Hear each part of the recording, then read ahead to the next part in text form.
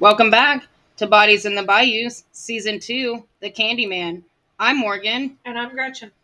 The Candyman, aka Dean Corll, also known as Houston's mass murderer, stalked young boys in Houston and surrounding suburbs from 1970 to 1973, along with two teenage accomplices, Elmer Wayne Henley and David Owen Brooks. Elmer Wayne Henley would put a stop to Corll's reign of terror by killing him with his own gun.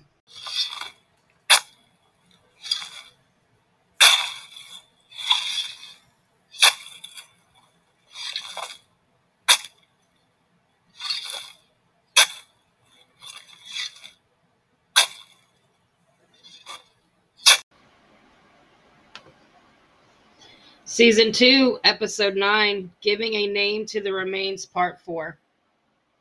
Hi, so today we're going to talk about Charles Carey Cobble and Marty Ray Jones, both age 17. They were roommates. They had lived together on and off for about 2 years. The boys, their parents said, were very good friends, like brothers. They had an apartment at 304 West 24th in Houston. Marty worked as a flower delivery man, but had recently got a job as an apprentice roofer. On July 25th, 1973, Marty had dinner with his mom before he returned to his and Charles' apartment.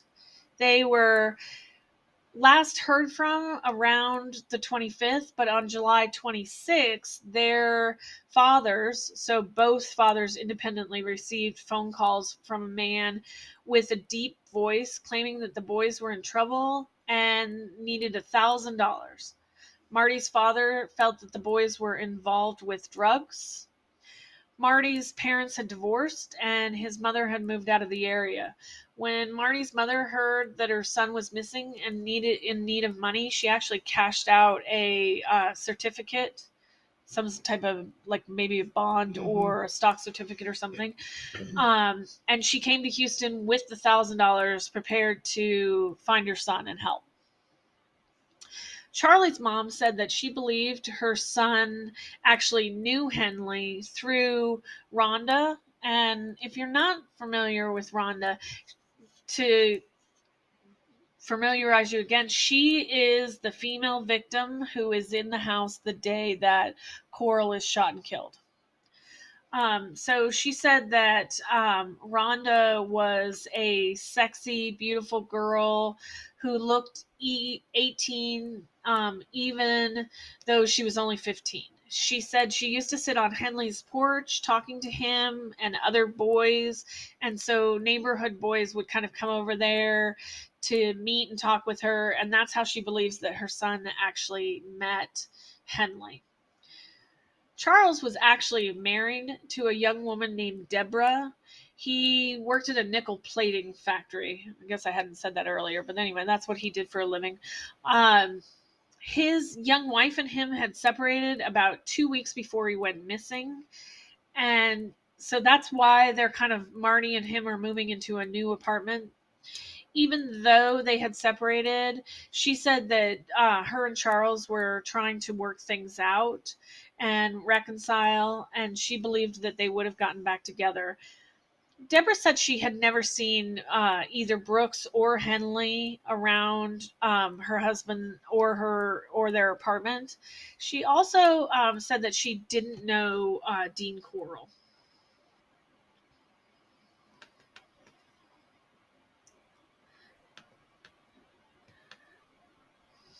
So on the day that the bodies are discovered in the boat shed, Marty Jones' cousin was actually a detective working for the sheriff's department there in Pasadena, and he was on scene at the boat shed that day. Was Marty in the boat shed? I believe Marty is in the boat shed. Yeah, Marty was in the boat shed. I don't think he knew that But with Marty being missing, he certainly was going back to the family and saying this is a possibility that we might find him there. Uh-huh. So, but I can imagine how hard that is then finding out later that yes, that was your cousin who was identified there. In Henley's confession, he actually claims that I shot Charles in the head with Dean's pistol, and then Dean and I choked Marty Jones and buried him in the boat shed on July 27th, 1973. So I thought in the autopsies it was the other way around. Right. So there is a little confusion on that confession, because when you do look at the autopsy reports, Marty Jones was actually shot twice in the head, and Charles Cobble is actually found with a plastic bag over his head and strangled. And so I think what has happened here is that Henley was confused between the two when making the confession on which one that happened to. Well, yeah, I mean, how could you keep them all straight when you've killed that many people? I mean, you can see how they might get that confused, right? Right.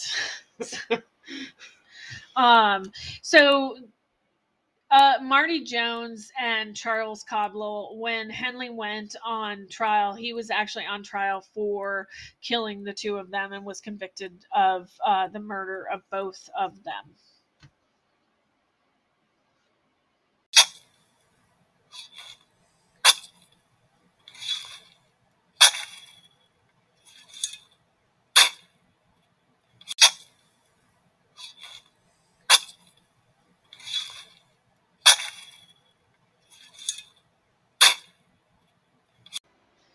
So next we're going to talk about John Manning Sellars. So he was the 18-year-old son of Manny and Gina Sellars. He disappeared on July 12th, 1973. His mother reported him missing that very day. When he did not return home that evening, she actually contacted the sheriff's department in that area and reported him missing. His body was discovered on August 13th, 1973, buried on High Island, about 2 miles away from where Corll's other victims were found.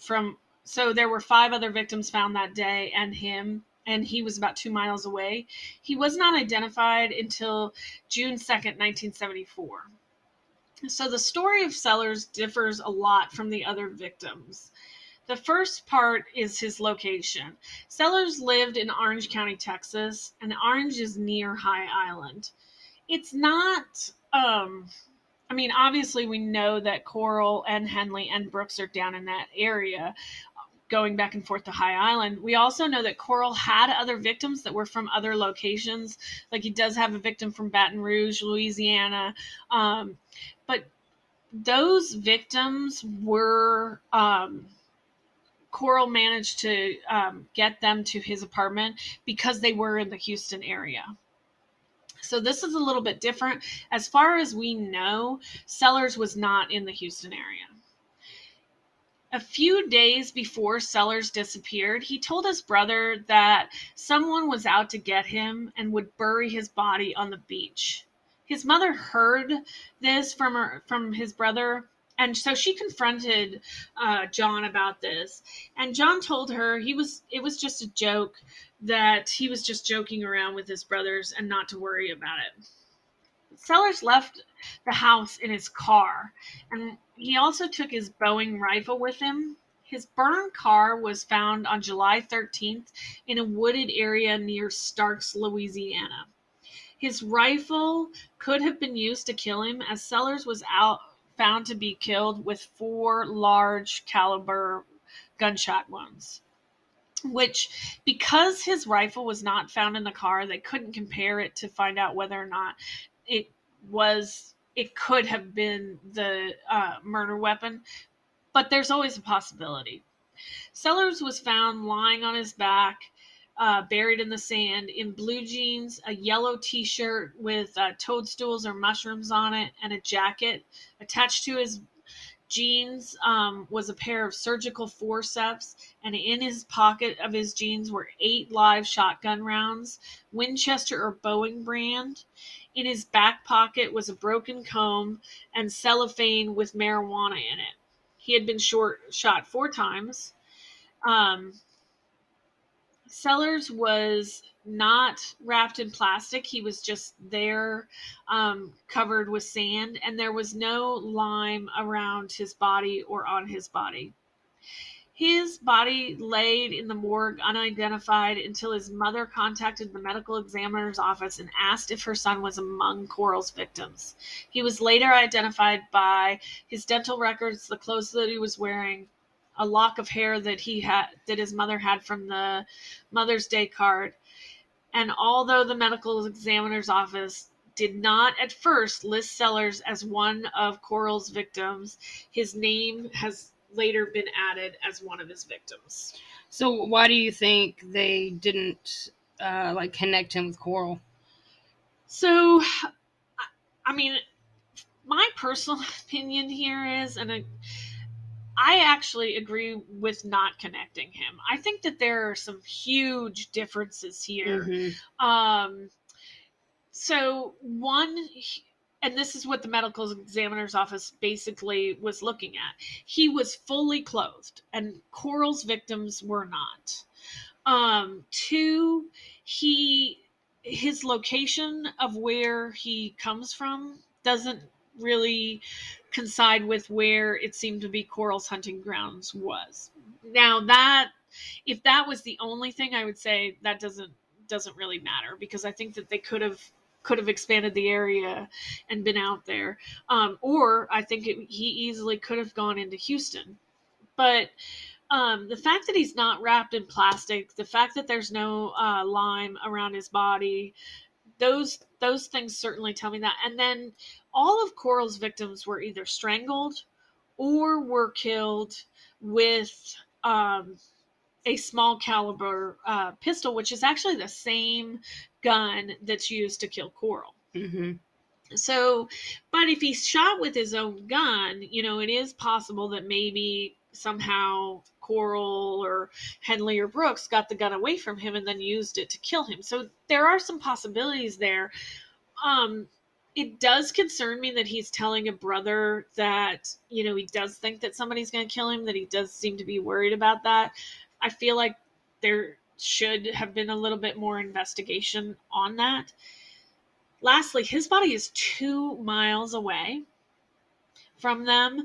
So the way that his body was found was not because Corll or Brooks not because Henley or Brooks pointed it out and said, oh, this is one of our victims. It's because as they're searching the beach, they came across him. Uh-huh. So, neither Brooks nor Henley mentions anything about Sellars' kidnapping or murder in any of their confession. They did not lead investigators to the body. And then the other thing that really stands out here to me is the car. Yeah. So he's not hitchhiking unless something happens to the car. And so he decides to hitchhike. But because his car is burned out, it makes you think that whatever happened to him, somebody burned the car in order to destroy any chance of identifying that vehicle. Or any evidence that's in there. Right, or any evidence that's in there. So, so that doesn't seem to me like something that, because the whole idea would be to get him back and sexually assault him. So if in doing that, you're getting him and then lighting his car on fire, the whole scenario has a lot of differing things here.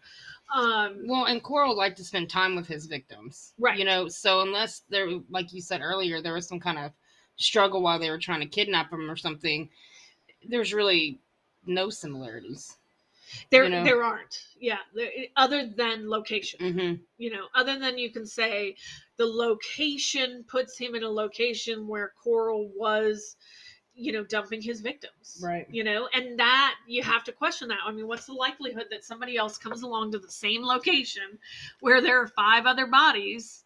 And 2 miles is certainly quite the distance, but you come along to the same location and you're like, oh, this looks like a good area. Did you know that there were 5 other bodies? Probably not. So, I mean, it must be that it's secluded or something, right? That it makes it kind of quote unquote a dumping ground, know? Right. I mean, that is baffling, really. Well, and I've tried to do some research, and this is the difficulty of trying to do, research on these things.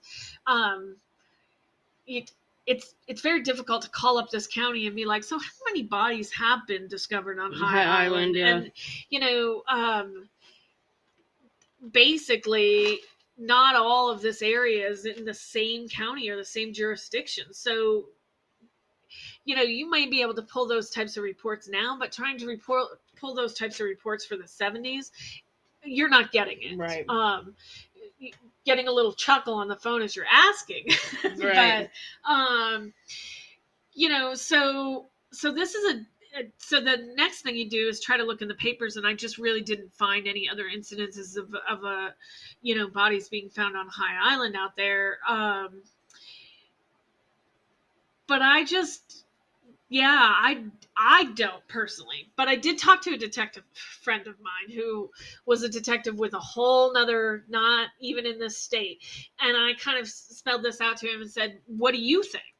And he thought that it could be likely that this could be one of Corll's victims. And the way that he said this is, what you don't know is if there was something that happened in the attempt to kidnap him that changes the whole plan. Mm-hmm. And so if they're trying to kidnap him, or if Corll's on his own trying to kidnap him, and he, resists and Corll manages to grab his gun, there could be that moment where you freak out and just shoot him, and then you burn his car and go out and bury him. So he said, it's likely. One of the things that Sellars does match is he does resemble Corll's other victims in age, in type, in all of that.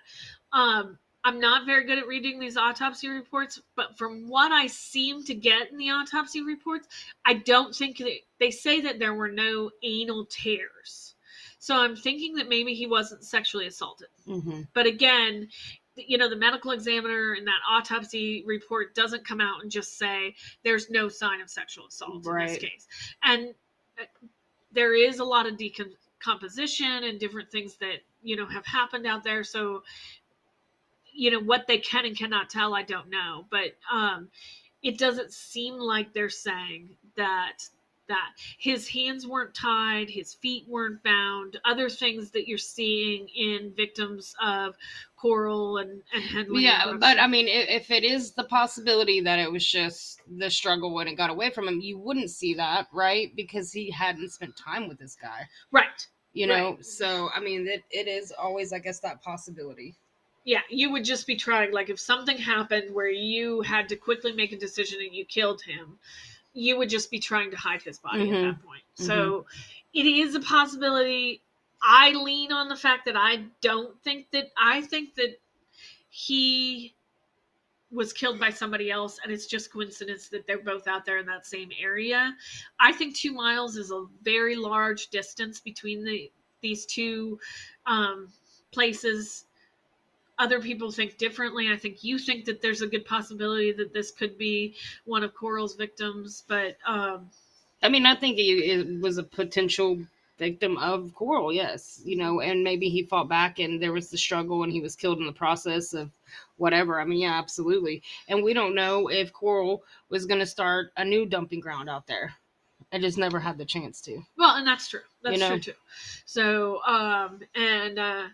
but it's because I mean, how many bodies can you pile up in one place? Right, before somebody discovers something's going on. I mean, honestly, on a beach that's well used.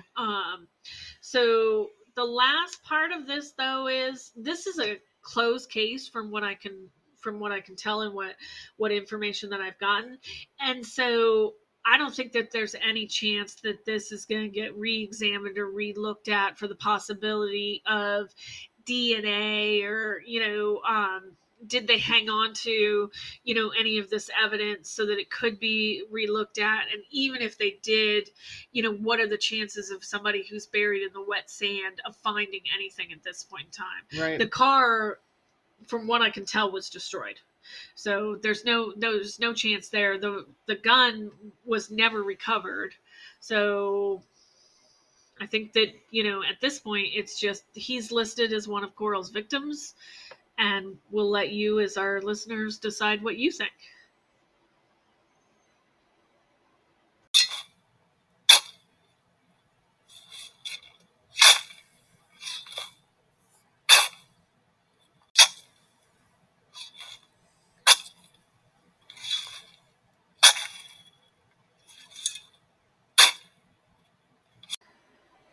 So Homer Garcia was last seen on July 17th, 1973, when his father drove him to a class at Coach's driving school in Bel Air. Elmer Wayne Henley was also a student at the driving school, and Henley had only attended a few classes. The teacher at the school could not remember if he was there at the same time as Garcia, but it's probably safe to say now that he was. Yes. So Homer was a 15-year-old boy. He was one of the 4 bodies found in a wooded area by Lake Sam Rayborn. He had been strangled with a plastic strap wrapped tightly around his neck. When the body was recovered, it was sent to Joseph Pruitt, medical examiner of Angelina County. That's where Lake Sam Rayborn, near where the cabin is located. The medical examiner, Pruitt, performed the autopsy. He performed that autopsy in this dilapidated shed behind the St. Augustine Funeral Home. There was no x-ray or any equipment really available to him other than just the little bit that he had in his bag. And so with that, he said that Homer's manner of death was strangulation. Homer had actually called his parents that night before he went missing to say that he was going to spend the night at a friend's house from driving school. And when he did not come home, his parents reported him missing the next day. Homer struggled in school and had attended summer school. So the police, when they got the report of Homer gone missing and the fact that he was attending summer school, really thought that he was pretty much a runaway. I mean, that was a basic, quick thing that here's a kid who's troubled at school and having all sorts of issues that chances are he's running away. So as far as we know, there was little to no investigation. Part of the reason that we know about the little to no investigation there was because the driving school that he disappeared from, that person who ran that driving school was not asked about Garcia and Henley until after the bodies had been found. And so that's why you get a little confusion over him not knowing whether or not Henley had attended at the same point in time. And again, this is in the 70s, so they're not keeping quite the same record keeping that maybe you'd be keeping on a computer. It'd be more of a sign in and a sign out type thing. And so that kind of explains why you don't get some of the answers. So as Henley was about to go on trial for Homer's murder, the medical examiner in Houston decided to perform another autopsy on Homer to decide, just to kind of confirm some things. And when the next autopsy was performed, X-ray was done, and it showed that he had 2 .22 caliber bullets in him, one in his head and one in his chest. So the manner of death with that was actually then changed to the gunshot wounds. Well, it's possible he was strangled too. Well, and I mean, it may not have killed him, right. But well, and I think the good possibility here is that, they had the bag around his head, they strangled him, and he may have not been quite dead, and so then they may have shot him at that point, or it may have been just overkill. Yeah. Like, let's make sure that he's passed. So this does go back to some of what we talked about in the trials about the difficulty of this case, identifying these victims, trying to get these autopsies reformed, is because you had so many different counties involved. And when you look at this small county up there where they're performing these autopsies in this dilapidated shed behind the funeral home, it gives you kind of an idea of how difficult things were. Yeah, I mean, they just didn't have the same resources that the big city is going to have. So, and sadly, probably the better choice would have been to transfer all bodies at that point to Houston. Sure. But it does kind of explain to you a little bit of why we also get some of the misidentifications and stuff that happen here too. Is this was overwhelming all of these areas. Mm-hmm. Thanks for joining us today. We always love to hear from our listeners, so please contact us with any questions that you might have. You can reach us on our Facebook page, Bodies in the Bayous. You can always email us at bodiesinbayous@hotmail.com. And don't forget to listen to us wherever you stream your podcast.